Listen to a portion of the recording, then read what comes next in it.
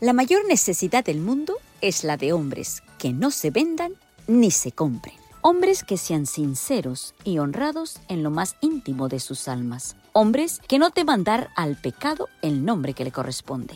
Hombres cuya conciencia sea tan leal al deber como la brújula al polo. Hombres que se mantengan de parte de la justicia aunque se desplomen los cielos. Soy Sonia Cano y te doy la bienvenida a Conflicto y Valor. Meditaciones vespertinas escritas por Elena de White.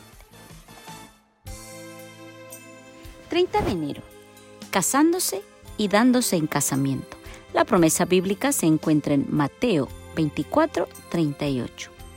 En los días antes del diluvio estaban casándose y dándose en casamiento, hasta el día en que Noé entró en el arca. En los días de Noé, la fuerza bruta prevalecía en el mundo. Mediante amenazas de castigo, los hombres intimidaban a otros hombres. En vez de hacer justicia a sus vecinos, ellos llevaban a cabo sus propios deseos ilícitos. Tenían muchas esposas, lo cual era contrario a la sabia disposición de Dios. En el principio, Dios dio a Adán una esposa, para mostrar a todos los que vivían en la tierra su orden y su ley respecto a esto. La transgresión y caída de Adán y Eva trajo pecado y miseria sobre la raza humana, y el hombre siguió sus propios deseos carnales, cambiando la orden de Dios. Cuando más multiplicaban los hombres sus esposas, tanto más aumentaba su maldad y desdicha. Si alguno deseaba tomar las esposas, el ganado o cualquier cosa que perteneciera a su prójimo, no tenía en cuenta la justicia y el derecho, sino que si podía prevalecer sobre su vecino mediante la razón de la fuerza o matándolo, lo hacía y se regocijaba en sus actos de violencia. Les complacían destruir las vidas de los animales.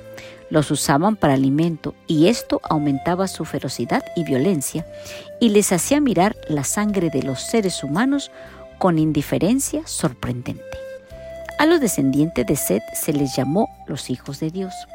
A los descendientes de Caín, los hijos de los hombres. Al mezclarse los hijos de Dios con los hijos de los hombres, se corrompieron y al unirse con ellos en matrimonio, perdieron mediante la influencia de sus esposas su carácter peculiar y santo, uniéndose a los hijos de Caín en su idolatría.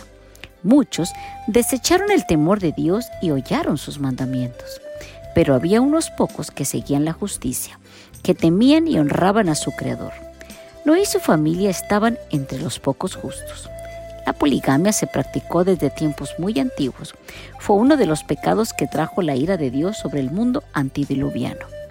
Hizo Satanás un premeditado esfuerzo para corromper la institución del matrimonio, debilitar sus obligaciones y disminuir su santidad, pues no hay forma más segura de borrar la imagen de Dios en el hombre y abrir la puerta a la desgracia y al vicio.